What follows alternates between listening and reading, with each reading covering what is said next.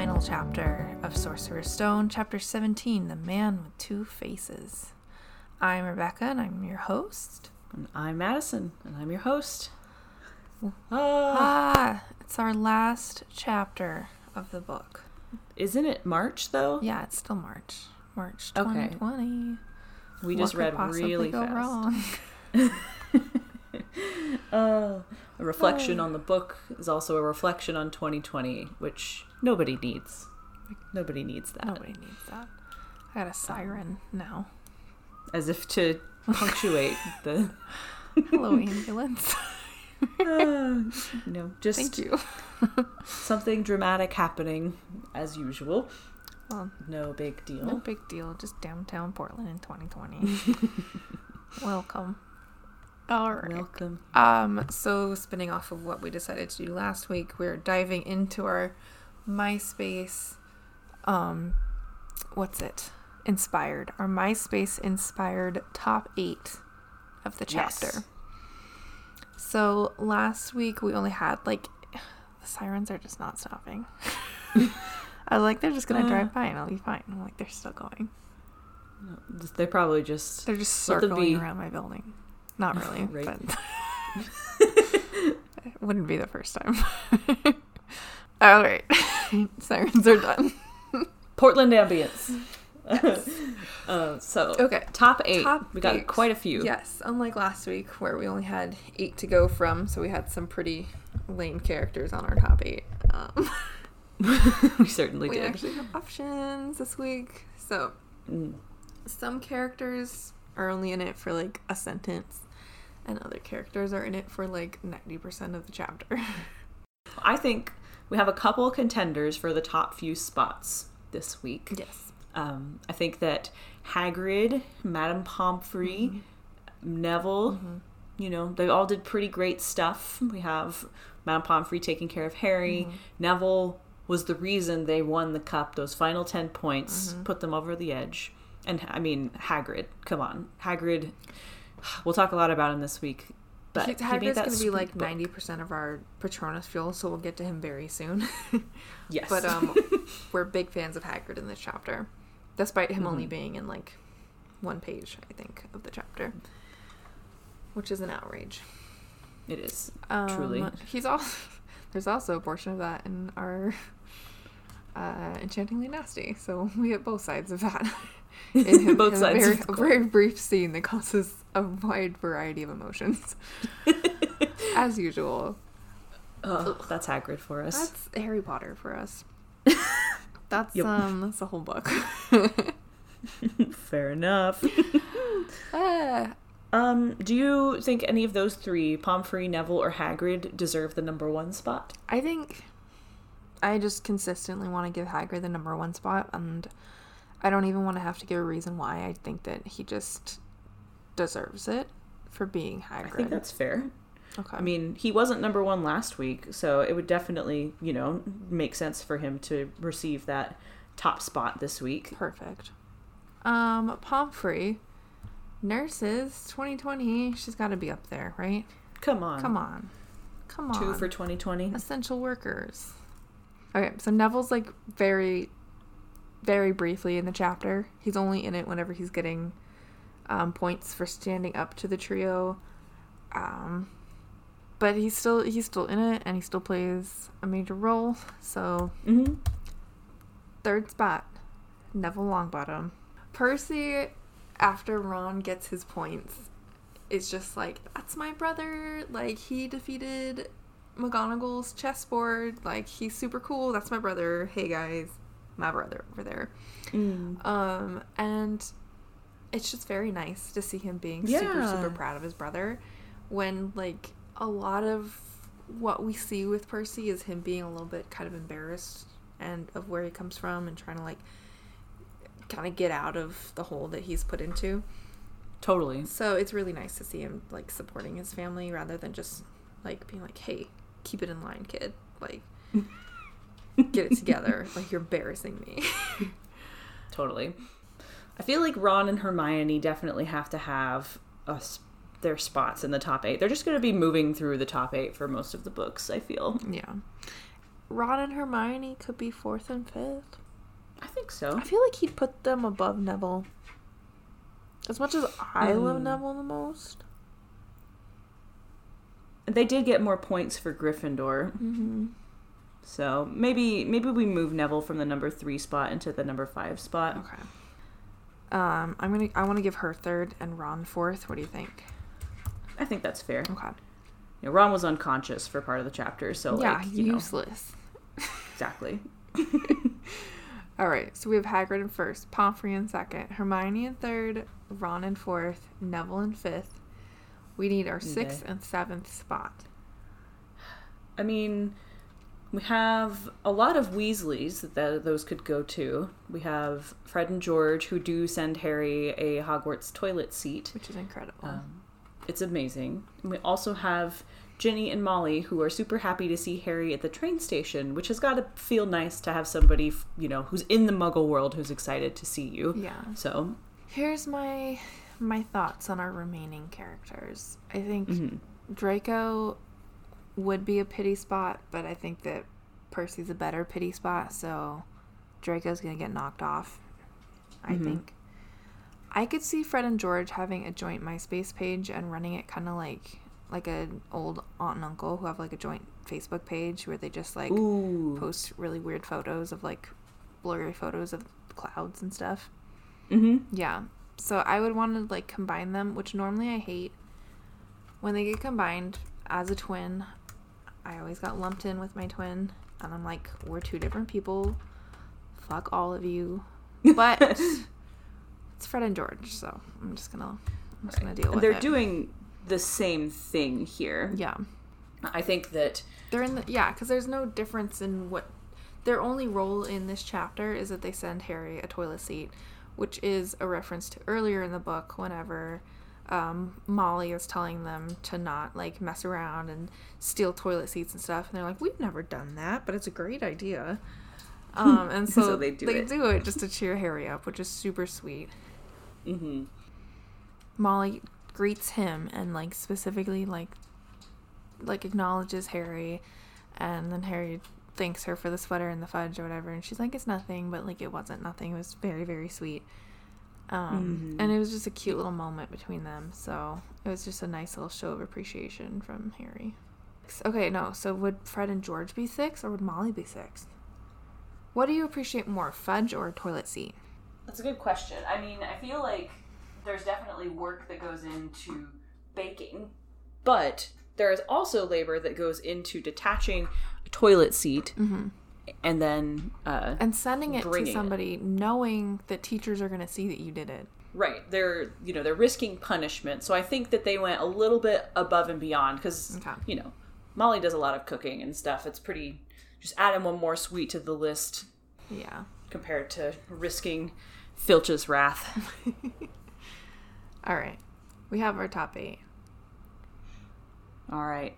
So we have Hagrid in 1st place. We have Madame Pomfrey in 2nd. Hermione and Ron bringing in 3rd and 4th. We have Neville. We have Fred and George together at spot 6. Molly Weasley at spot 7. And Percy Weasley at spot 8. We have a very Weasley heavy top 8 this week. As it should be. So let's start with something we love, though. Yes. As if we haven't already been talking for 15 minutes. So plenty of Patronus fuel here. Much of it coming from... Let's just get right into Hagrid. Yes. So Hagrid comes in crying to the hospital wing because he's brought Harry... he feels guilty about Harry going down and Fluffy and Norbert and everything that's happened. And telling Voldemort exactly how to get past Fluffy. Normal Hagrid things. Details. So Hagrid brings Harry this scrapbook that an album he created. He went and he wrote letters to all of Harry's parents' old friends and got pictures from their wedding and gives it to Harry. And the line is like, Harry said nothing, but Hagrid understood, because Harry was just so overwhelmed with emotion for the sweet thing Hagrid did. They couldn't speak. And this is the sweetest thing anyone has ever done in the history of mankind. Agreed. There's nothing There's nothing better than Hagrid. No. He can't be beat. There is no... I don't even know what to say. Like, that takes time and effort and, like, this, like, social knowledge that you would know who to write to and stuff, you know? Like, yeah, he knows... he had to track that stuff down. Yeah. It's just so good and pure. And he knows that Harry doesn't have any photos of his parents, like, at all. So he knows, like, how important this is. And rather than just being like, oh, man, that's really sad that this kid doesn't have any, any photos of his parents, he, like, goes out of his way and does something about it, which is just so good. Yeah. Ugh. I challenge anyone to read that scene without, like, tearing up a little bit, because it's difficult. Preach. It's, oh, man. It's a... My heart.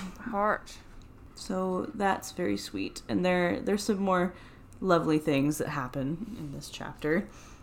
The bathroom humor moment being one of the biggest ones, I think. I love the toilet seat thing. I love it. It's the most Weasley version of a sweet sentimental gift. And it's incredible. Wouldn't you want somebody to send you a toilet seat as a joke? Like, absolutely.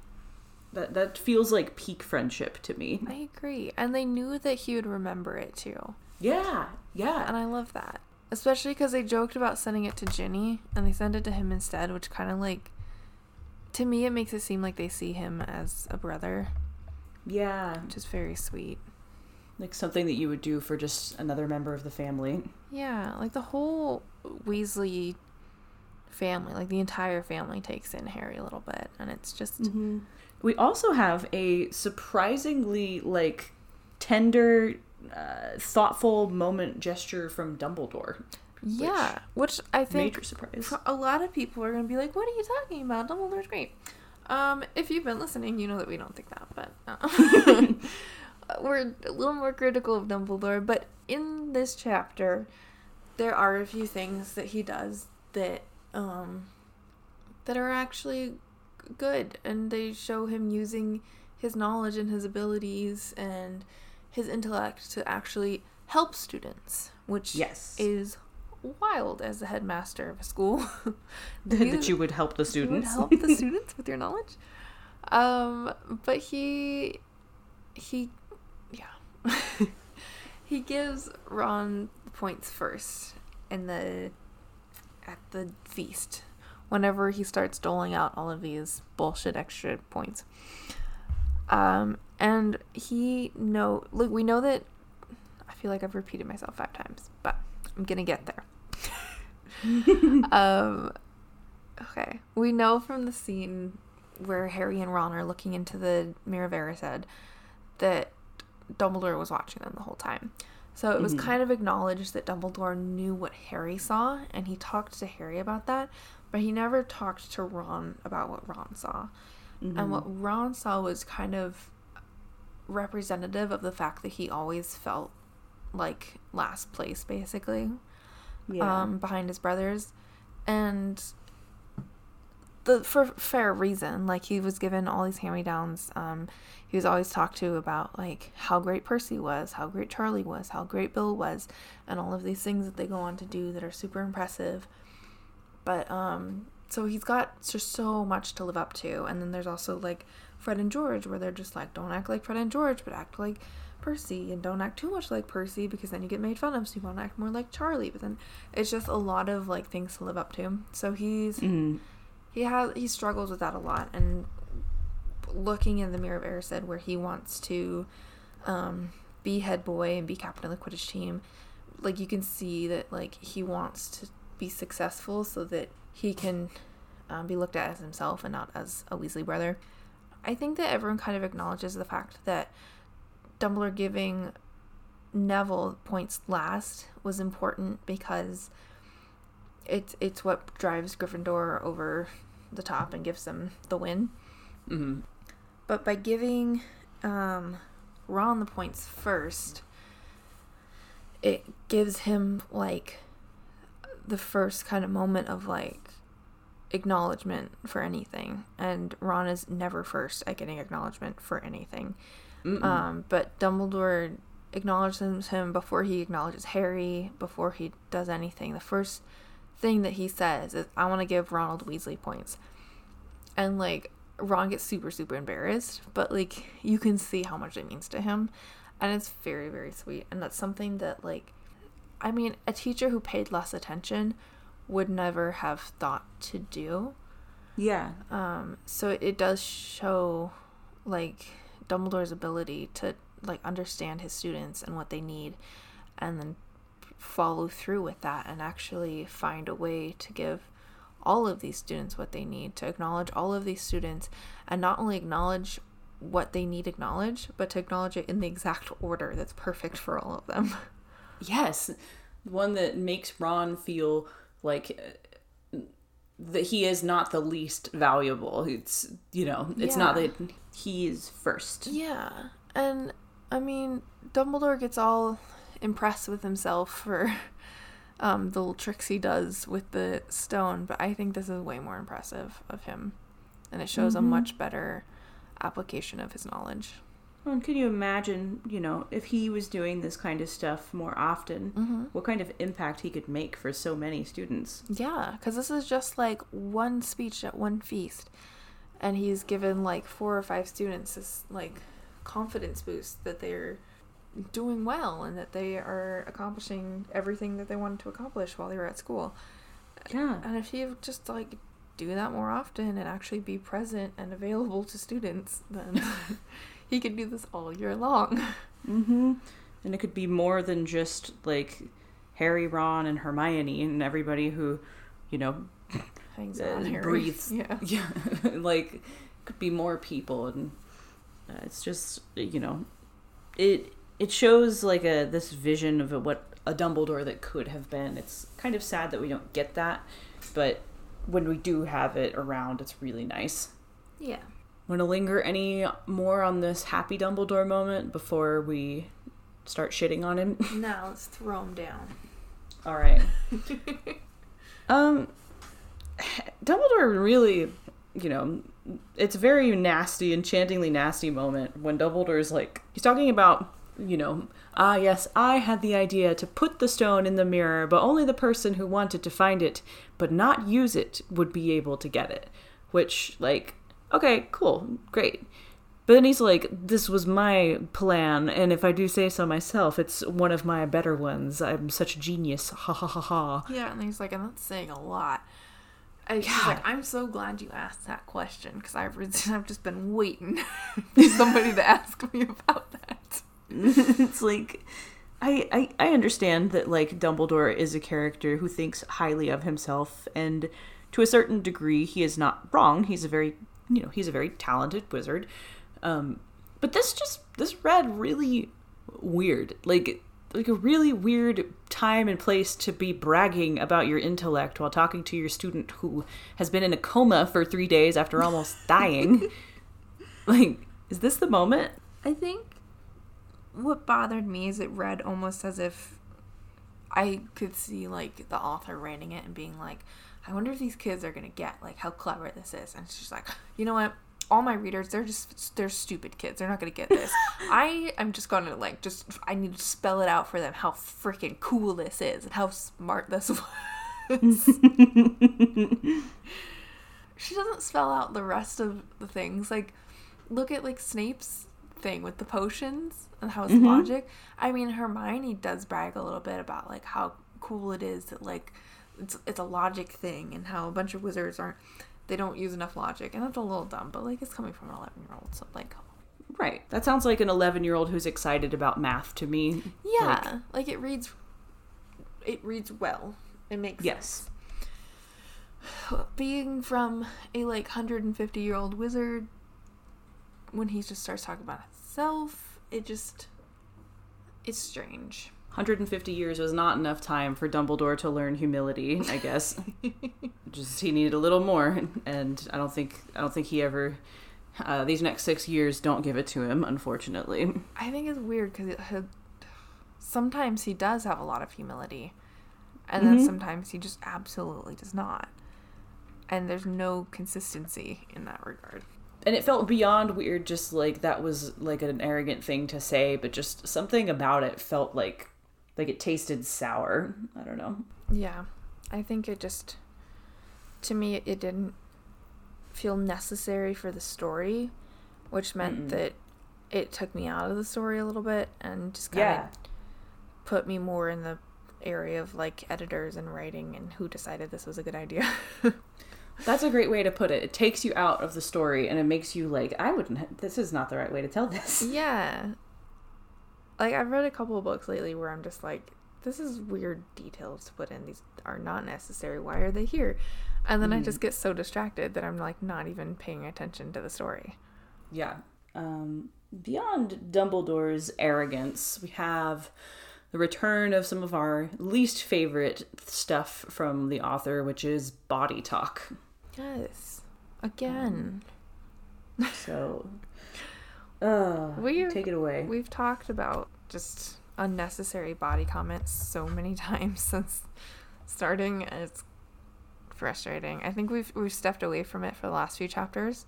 Mm-hmm. Magically, she did not feel the need to discuss the characters' bodies for a few whole chapters, and that's great. But we're back at it, and Hagrid comes in for this wonderful, beautiful scene of Hagrid being a wonderful, beautiful person, and he's introduced as appearing to be looking too big to be allowed, which is just 7 different kinds of problematic. Mm-hmm. So yeah, various ways that that's not okay. The first thing to me would be that insinuates that there is a certain size that is allowed and a certain size that is not allowed. Right. And here we're very clearly insinuating that the larger you are, the less allowed you are to be indoors. Which we don't really need to spell out why that's wrong, because it should be fairly clear to you. Right. This is a castle that has had multiple trolls in it so far. Mm-hmm. A giant 3-headed dog. All kinds of giant things. The basilisk. A fucking basilisk is inside. Like, a giant, like, a trapdoor that you fall multiple stories down. There's just giant plants that attack you. There's giant chessboards. But, like, a half-giant walks in who we know and have acknowledged and discussed the size of already. Comes in and all of a sudden he looks too large to be allowed. Like, there's ways to acknowledge, like, the fact that he's, you know, this big, cuddly guy kind of thing. Because I think that was kind of what she's going for, is trying to say that, like, remember, he's, like, a half-giant. And he's this big, tall guy. There's ways to do that without saying that he's too big to be allowed. Yeah, it's like Hagrid coming in and giving you a bear hug and crying, feeling guilty. That's going to make you feel like that's going to be a lot of love to handle at once. Yeah. And, like, you can say, like, he came in and hugged Harry and bumped into all kinds of things for getting his size or something like that. Yeah. And, like, is it unnecessary? It's still, yeah, probably. But it doesn't have to acknowledge the fact that... That's the thing, is that it's not relevant to the story at this point. Right. Like, it's... like, we already know that he's very, very tall. We know that he's cuddly. We love this.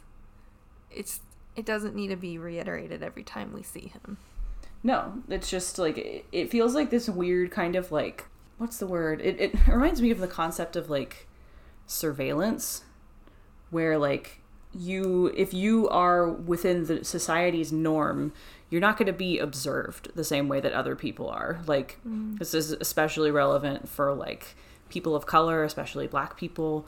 And if you are fat, then, like, you're going to call attention, you know, people are going to call attention to the fact that you're fat. But if you're, like, a, quote, normal size, or if you're thin, that's not going to be called attention to every moment of every day. Right. It's, you know, we don't need the reminder, because unless, like, Hagrid's size has, caused something related to the story to happen at this moment. Yeah.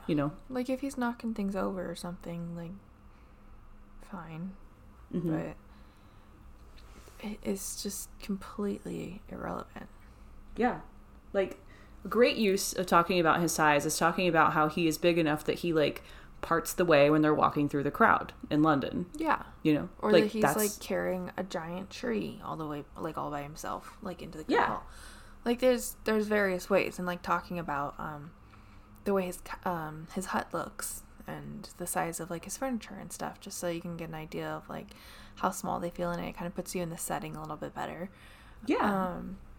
Like, there's several ways that we've seen his size and comprehended his size without it needing to be put in like this.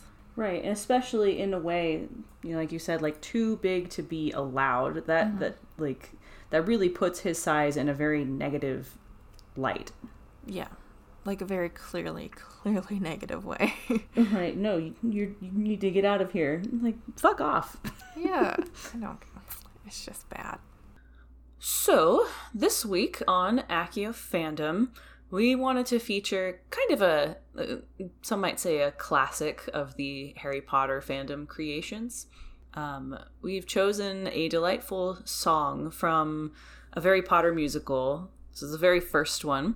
And As Different as Can Be is the name of this song. It is a lovely piece about Voldemort and Quirrell. I always operate under the assumption that everybody knows what Harry Potter musical is. That's just part of who I am.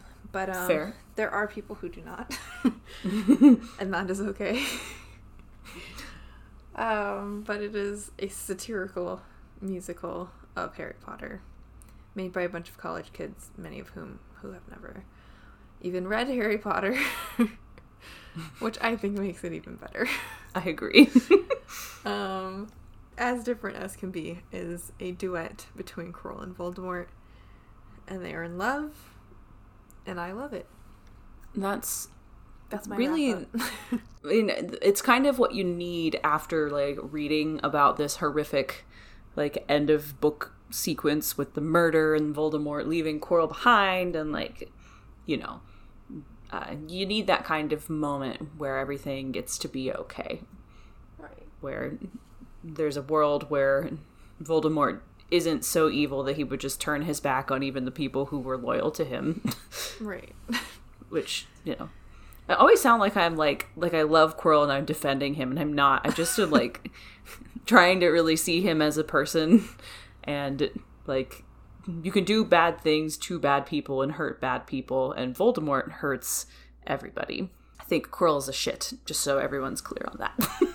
Yeah, I think that acknowledging the humanity of Quirrell lets us kind of further see how inhumane Voldemort is. Yes. So it's kind of, I mean, it's pretty easy to see how inhumane Voldemort is, because he's literally, like, mocking an 11-year-old about killing the 11-year-old's parents. Yeah. And, like, how fucked up do you have to be as an adult to do that? Mock an 11-year-old about how you killed their parents. Like, that's a new level of messed up.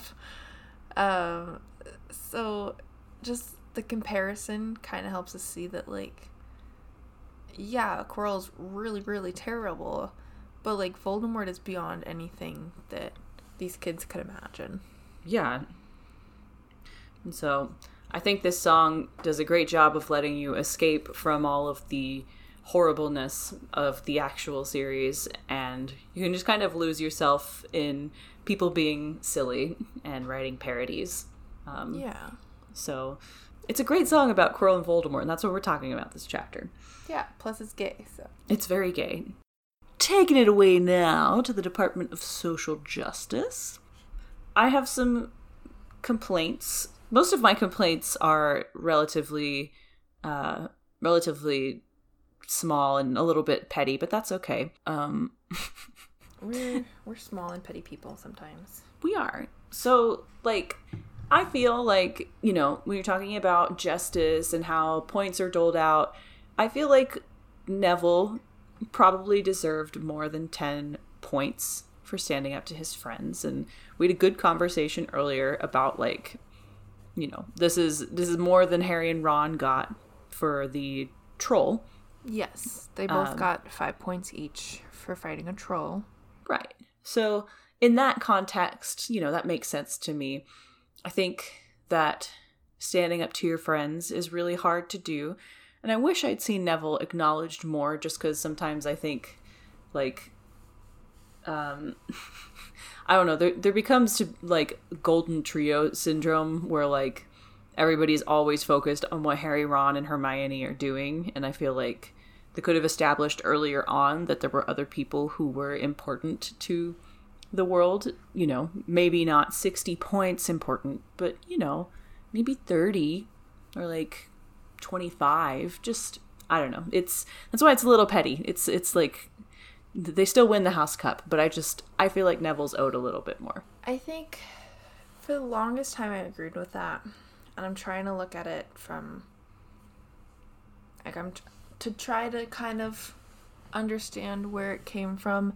Mm-hmm. On one, like we talked about, it's still more than Harry and Ron got for fighting a troll. Yes. And fighting a troll is arguably a little tougher than standing up to your friends in most cases. Mm-hmm. And I think in Neville's case, probably, because, you know, a troll's not going to come back later and judge you, and your friends are. Yes. So, I mean, comparable. And then there's the fact that we're already kind of shoving this in Slytherin's face. So does he need to go that far over? But if that's the point, we could also just say that the other kids don't need as many points and then give, like, you know, split it up evenly. Yeah. I don't know.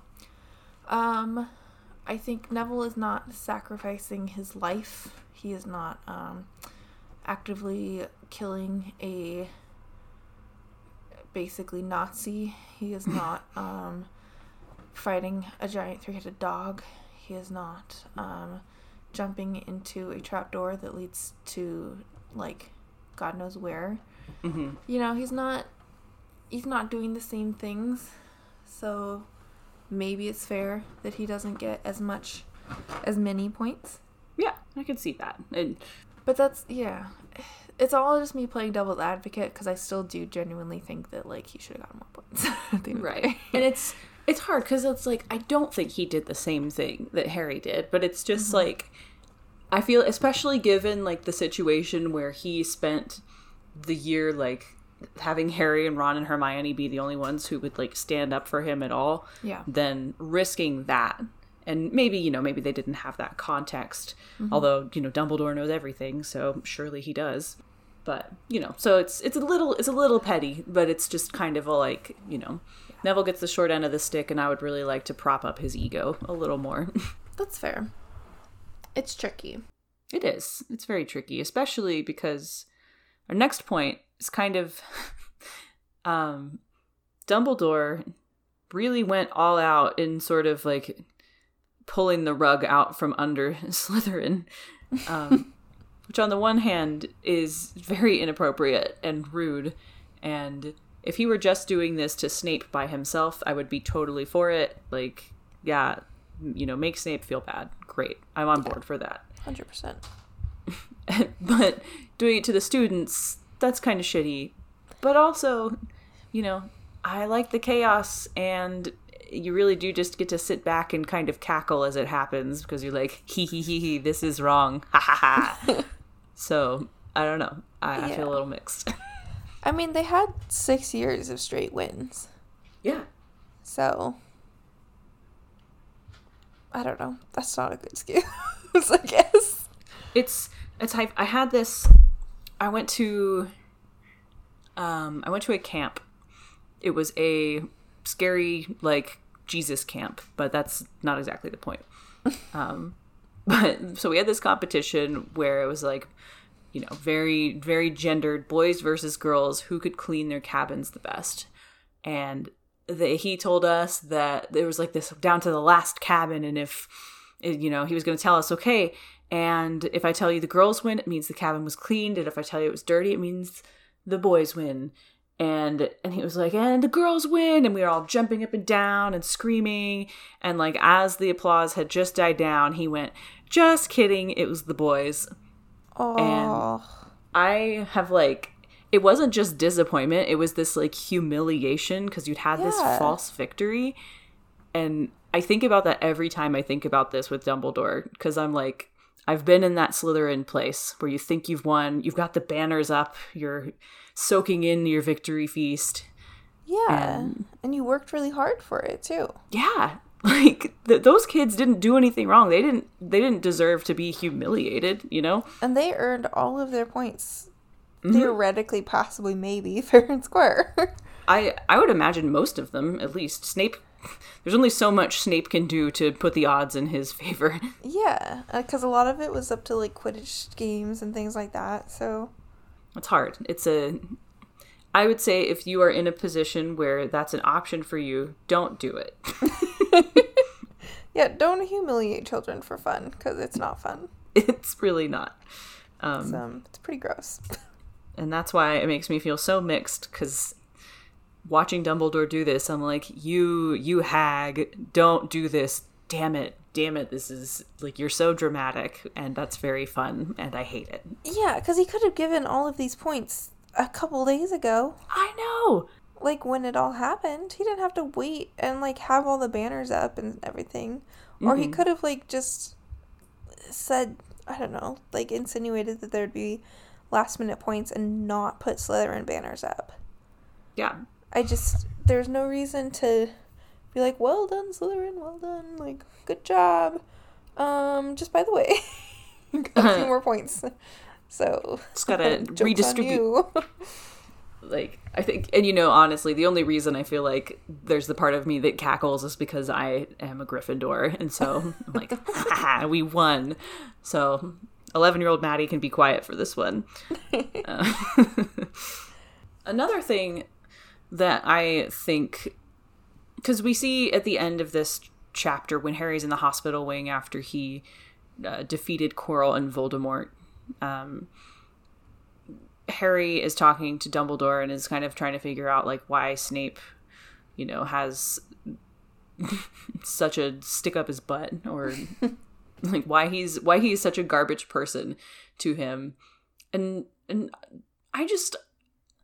I get that Dumbledore doesn't want to, like, tell all about Lily and stuff, and maybe that's not his story to tell, but I do feel like Harry and everybody at Hogwarts is owed the truth about Snape's past, and, like, it almost feels like lying by omission by not telling people, yeah, he did used to work for Voldemort, but he's, you know, he turned over, he's on our side now, and I trust him, you know. I think part of it is that he knows that he might need Snape to go back to being a spy. Mm-hmm. In which case he doesn't want to make it public that, like, ooh, Snape was a spy for me. Yeah. So, like, I can see that. But there's no need to hide everything. No. Like, I feel like Muggleborns, you know, they should know. They should... Because it could be a safety issue for them, right? Yeah. There's just a lot of... Snape should be allowed to, like, face the heat for being a Death Eater and not be completely shielded by Dumbledore. Especially if, you know, I feel like that's part of what accountability is. If you are saying, I've recovered from this, I am not this anymore, or, you know, whatever his lie would be if they didn't want to, like, if he lied and said he was Imperious or something, right. You know, they deserve to get a chance to talk to him about that and make sure that Hogwarts is actually going to be a safe place. Yeah. I mean, there are other problems at Hogwarts, but... The giant basilisk that's sleeping downstairs? Right. It's about to wake up. Good morning. I'm home. Spoilers. Yeah. We talked a little bit earlier about how there is a very strange relationship between Snape and Dumbledore. Yeah. And I think the thing that made the most sense for me that we came across is the comparison of Snape to Tom Riddle and Grindelwald, is that, so Dumbledore has seen both of those people grow up being very, very powerful and capable wizards, and having that turn them into very bad people, because they just, from the power and just from not being able to be understood, not being appreciated for their power. So I think that he saw Snape as a student first being very, very talented. I mean, we'll see later, like, in Half-Blood Prince, like, how, you know, advanced he was, especially in potions, and in dark art stuff. But, so going from being a very accomplished student to becoming a Death Eater, he very easily could have turned into the next Grindelwald or the next Voldemort. Yeah. So I think that it would make sense that Dumbledore would see that and become protective, just out of a hope that he could prevent that. That definitely makes sense, because it would be a real shit thing for another Dark Lord to arise in the middle of Voldemort coming back for the next time. So yeah, that makes sense. It makes me wonder what would happen if Dumbledore wasn't the only one in charge of things, and how somebody like Snape would have been handled if you had somebody.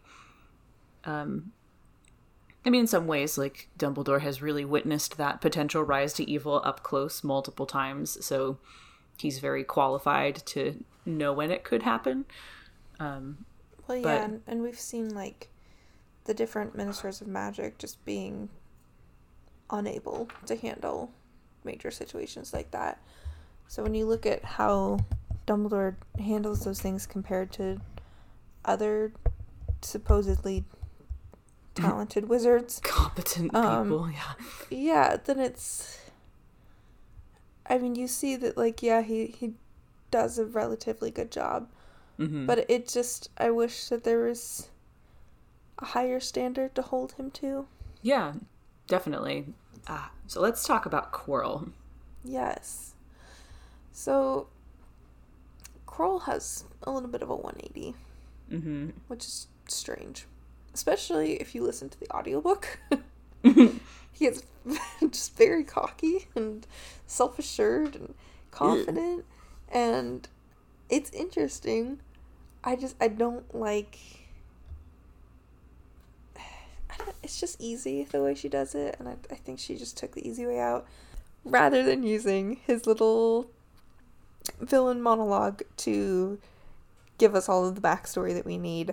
He decides to transition from his stutter and his nervous persona into this more confident and evil and maniacal persona, and it treats the stutter that he's had as, like, a character quirk, which is awkward, to put it lightly.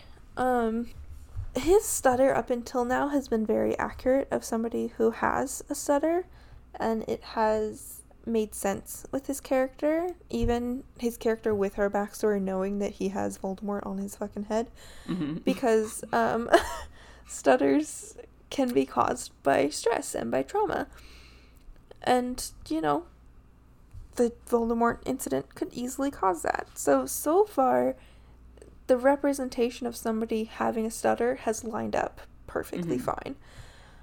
So to have him just drop the stutter and be like, ooh, like, you thought I was just this poor stuttering guy, but really, I'm, like, totally confident in what's going on.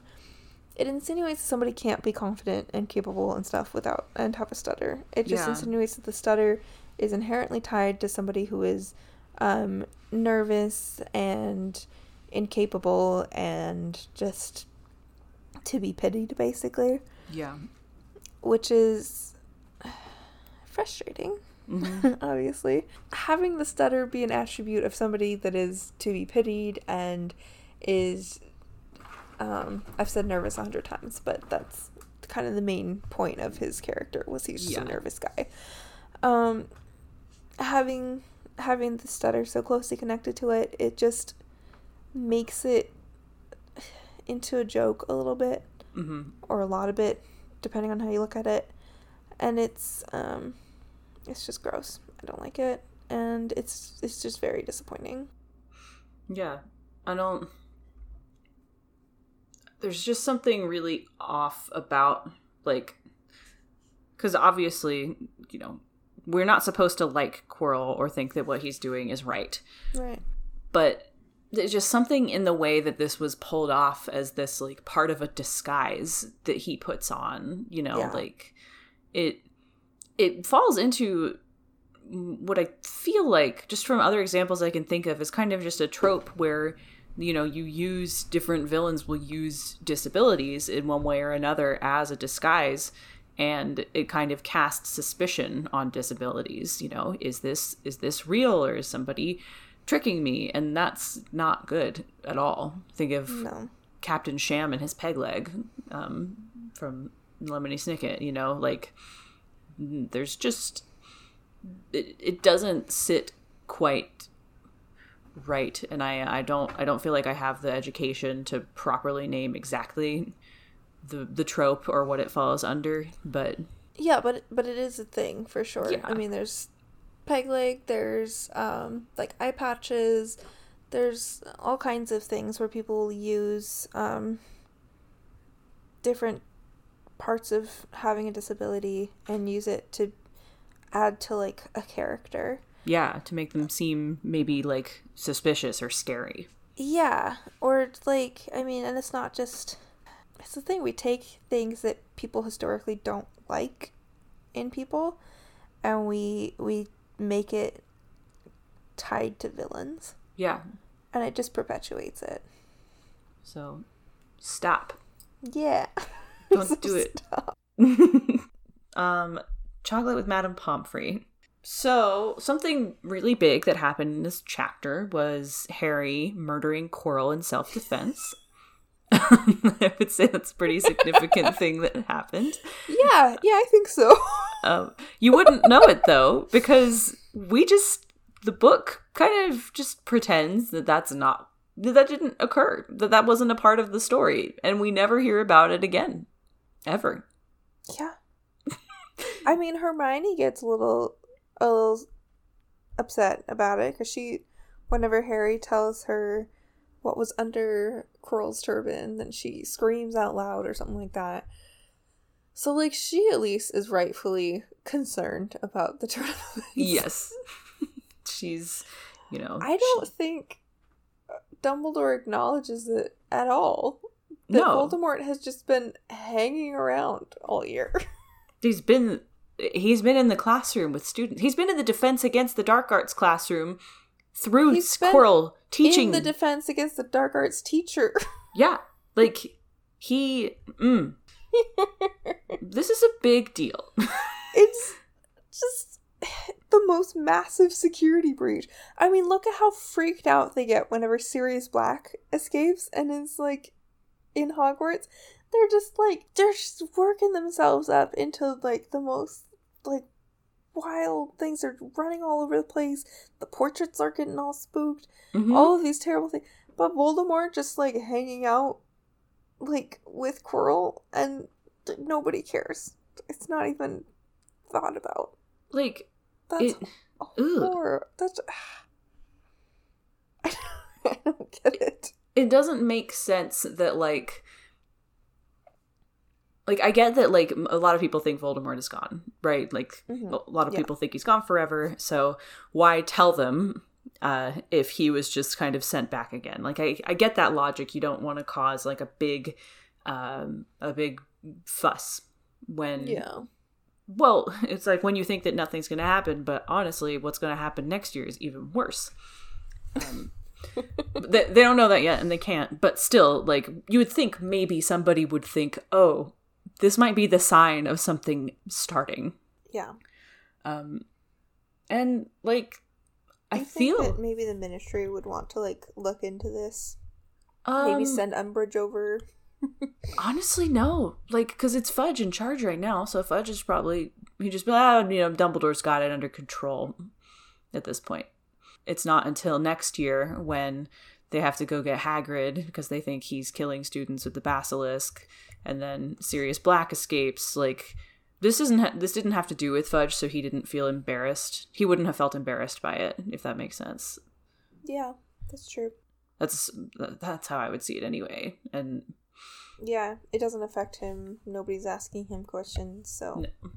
No. Dumbledore might have, told him quietly in private, like, hey, we did have an issue with one of the teachers, but... have an issue. It's fixed. Don't worry about it. He's got murdered. It's fine. It's no big deal. It was Harry Potter who killed him, but, like, don't worry about it. He's the chosen one. Everyone's like, it's fine. Like, he was bound to kill somebody eventually. So, on top of that being, like, this thing that is not spoken about, like, at an administrative level whatsoever, there's no meeting about how we will prevent Voldemort from doing this again. Mm-hmm. Well, like, Harry, murdering someone in self-defense is kind of a situation that one would imagine would have a strong impact on you. Yes, one would imagine. So. Theoretically. And, like, while it is self-defense, that doesn't make it easier. No. Because the self-defense means that there was an attempted murder on him. Right. Like, he was actively facing a very real, very painful death. Mm-hmm. While being taunted about his dead parents. Yeah. By their murderer. Yeah, their murderer was just yelling over and over again, kill him, kill him. Or whatever he was yelling. I don't know. But basically just telling Quirrell to attack him. And Quirrell is just, like, being slowly murdered with this terrible pain. And Harry is feeling this terrible pain as well. Like, on the scar in his forehead, which if you... sounds like the worst migraine ever. Right. Like, he literally can't see. He's in so much pain. That's a lot. That's a lot. So to have that, like, horrible, blinding pain while also being basically murdered and also facing the guy who murdered your parents and almost murdered you as a baby and made you face all of these terrible things throughout your life because you didn't have a family. Mm-hmm. There's just so much, and it's just like that. It's gotta be one of the top traumatic moments of his entire life. Like, I would say so. The rest of the series included. Like, this is being attacked by an adult as a child in the first place. Mm-hmm. Like, that's pretty garbage. But then multiply it by, like, this person has the literal object of your nightmares living on the back of their head. Yeah. Like, and I can't put my finger on exactly what it is. If this is like a problem of the story, or a problem of the character, or a problem of the, like, storytelling, because, I can see Dumbledore has been negligent enough that I can realistically see him avoiding talking about this and acting like it's, but that's not really, like, how we see the impact of death throughout the rest of the series. Yeah, for sure. I mean, it's not handled perfectly ever. No. But it's handled... there's some semblance of attempting to handle it. Yes, exactly. And here, it just feels like, from a storytelling perspective, Quirrell is just the first, like, kill the spare moment of the books. Like, it's not even worth acknowledging that he died and that Harry had a traumatic experience killing him, like, it just is very... It is very strange to me the way this is it's not even written off. It's just not written. It's not even, like, we don't even honestly get an acknowledgement that he did die. No. Because, I mean, in the movie, he very clearly dies. He, like, turns into ash. Right. In the book, Dumbledore says that Voldemort left him to die. We're not told that he survived. We're not told about anything, really. So we assume that, you know, he died. Yeah. So it's not even acknowledged. Mm-mm. That just feels like, I feel like if I were Harry and I had undergone that situation, it would not just, like, leave me. Like, maybe I would be happy that I survived, so I wouldn't be thinking about it, like, consciously.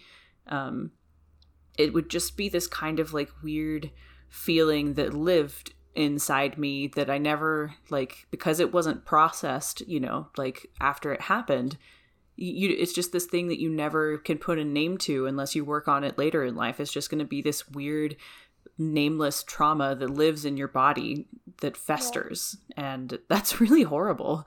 It's one of, like, the biggest issues I have with the series. Yeah. And it, like, I've been waiting for this, like, to happen to talk about it because it is such a, I think, like, such an important moment in Harry's life as far as looking at his mental health. Yeah. Because up until now, I think the most traumatic thing that's happened has been, you know, the entirety of his childhood. Mm-hmm. It's been him losing his parents and the repercussions of that. And that's all bad enough. I mean, that's enough to mess with a child pretty badly. Right. But for him to experience something like this and then be like, oh, I'm off to have a good time, you know, messing with the Dursleys this summer. It's just bizarre that he's leaving more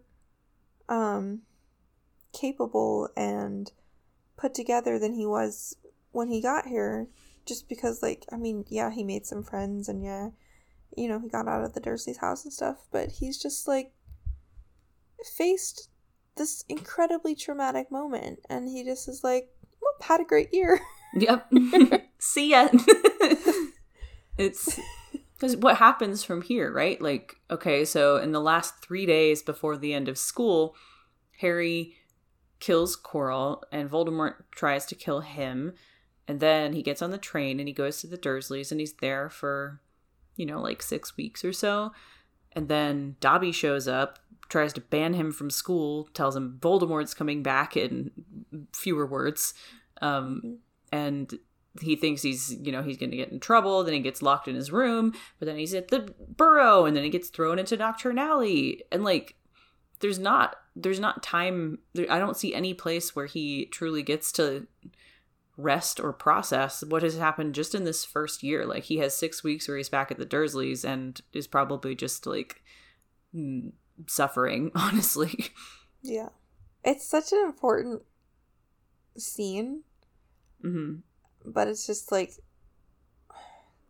there's not even much to say about it because we don't get anything that we needed from it. Yeah. Mm. It's disappointing. It's very disappointing. Yeah. I think this is a good place to jump into reflection as well, because this is like how we leave the book, you know, like this is the tone that we leave Hogwarts with.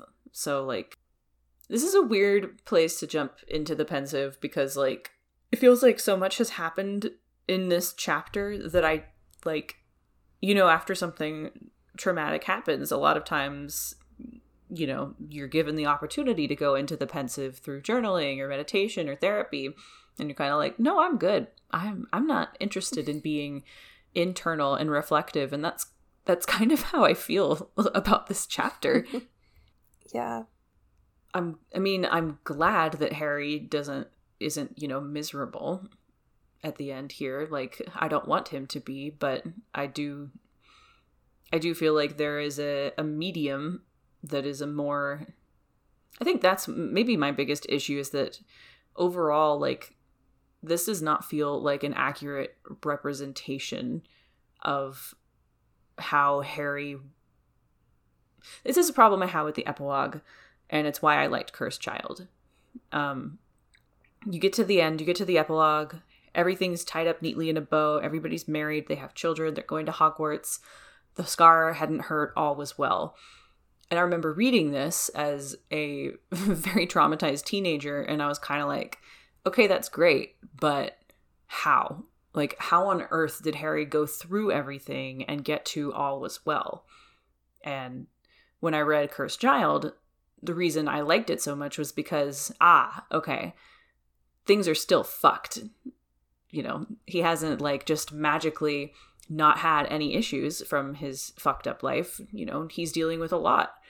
And this feels like a micro version of that. All was well, you know, like, okay, I get it, and I'm glad that he's okay, but I feel like I'm missing on a really big part of the puzzle here that feels really important to me being able to have my own sense of catharsis, if that makes sense. Yeah.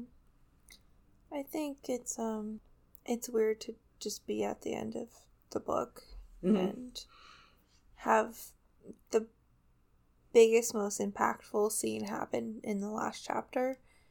It just feels like you're a little bit numb by the time you get to the part where we're wrapping up and saying, like, what a great year he had, and, like, thanks for the fudge and the sweater at Christmas. It's just, like, it's weird, because this was a major trauma. Yeah. And if you have any experience with any variety of trauma, you're not going to be able to, like, within a few days just be, like, joking and over it. Yeah. Yeah, like, especially with how young he is and how already traumatized he is. Yeah. Like, I mean, he's not the kind of kid that gets over this kind of thing quickly. Like, we see that with Cedric. And obviously Cedric was innocent, and it's a little bit different. But, I mean, the sentiment is there that, like, Harry has trauma in his life, and he's never been shown how to handle that in a productive way or in a safe way. So to have little baby 11-year-old Harry just be like, cool, have a good summer, can't wait to, like, get a letter from you, looking forward to it. Bye Hagrid, had a great year. Hey Molly, what's up? I'm gonna go torture my cousin and pretend I can do magic. LOL. Peace. Yeah. Peace. It's just a little dizzying.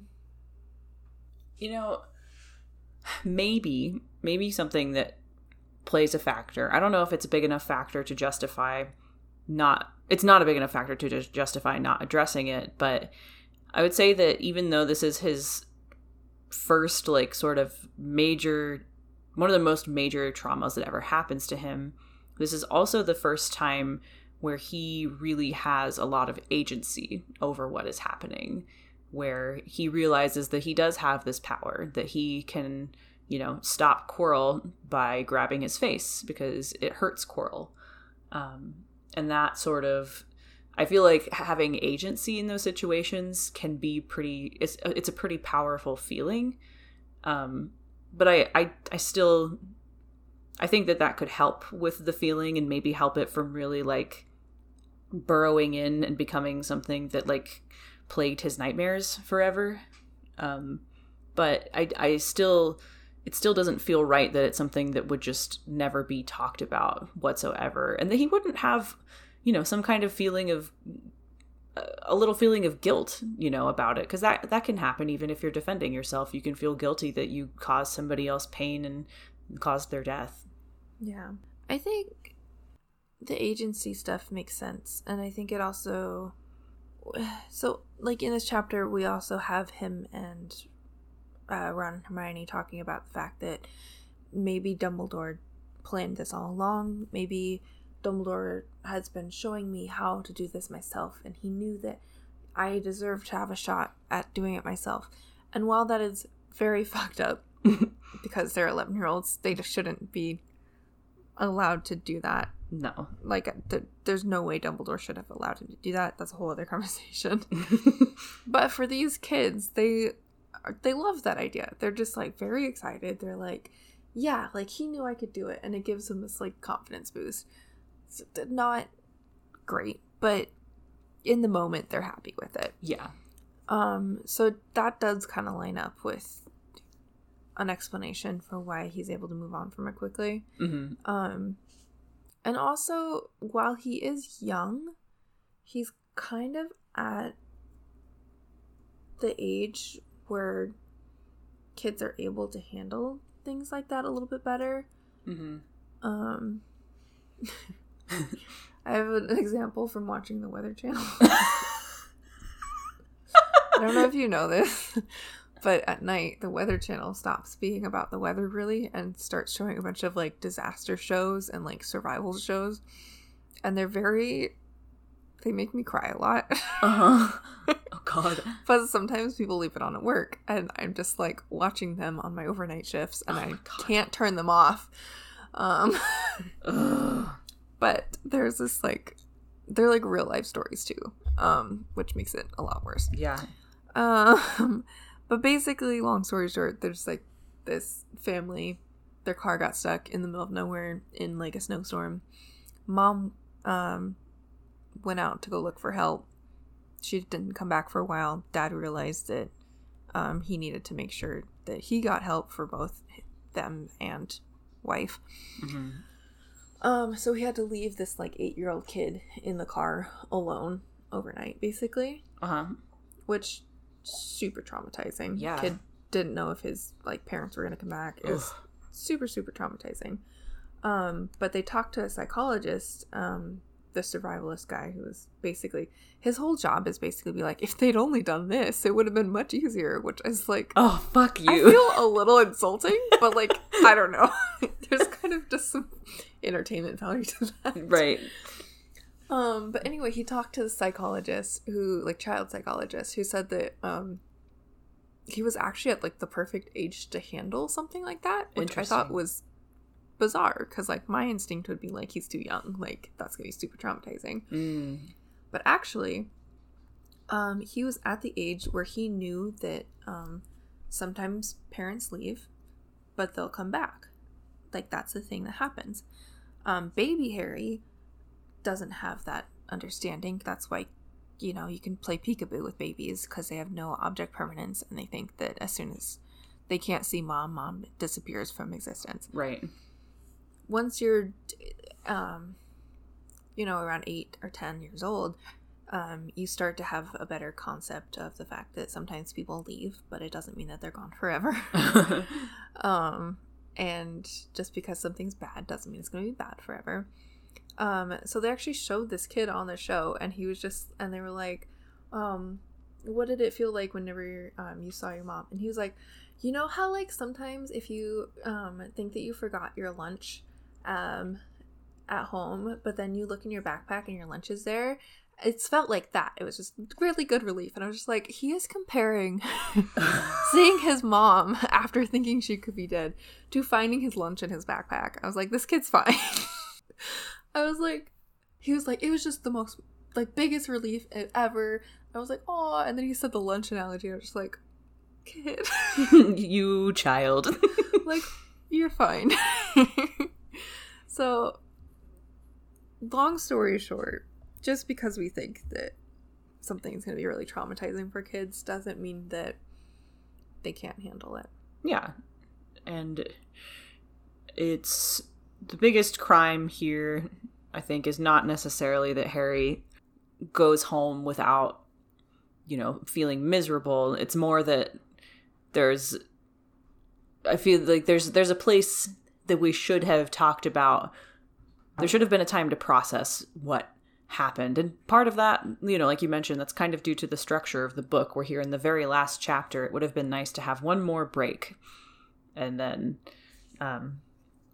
you know, just the feeling that there was a few minutes to, like, sit down and have a conversation before we won the House Cup, and we are going home, and I'm going to be mean to Dudley 10 seconds after I squeeze your face till you die. You know what they could have done is they could have made the discussion with Dumbledore a little bit different. They could have had it be after he was kind of like released from the hospital wing. Mm-hmm. They could have had him go to Dumbledore's office, and the conversation could have started with basically, you just went through a very traumatizing experience. Like, I want you to know, like, you can talk to me about any of it. Is there any, like, questions you have? Is there anything I can do to, like, help you out? Because you just went through this really big experience. And then had the conversation that they had. And then at the end, Dumbledore says, I'm glad you're feeling okay. Next year, every week, we're having you in with the fucking school counselor who I have hired. Yes. In talking about this, as I feel like we came from this place of feeling a little like, you know, numb and shocked, and we have talked ourselves to a place where this ending makes a little bit more sense, like it doesn't feel quite as jarring. And I always had so much envy for Harry, Ron, and Hermione growing up, where they would talk about these mysteries and these things that baffled them and pondered them.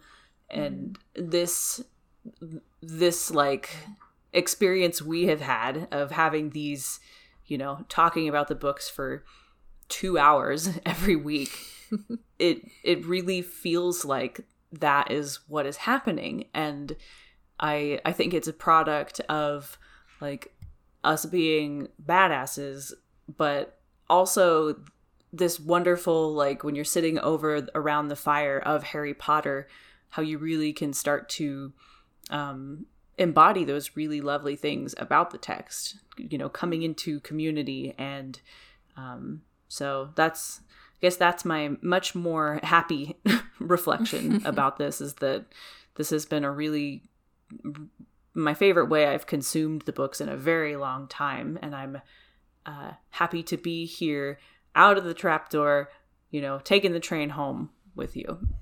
Yeah. Ugh.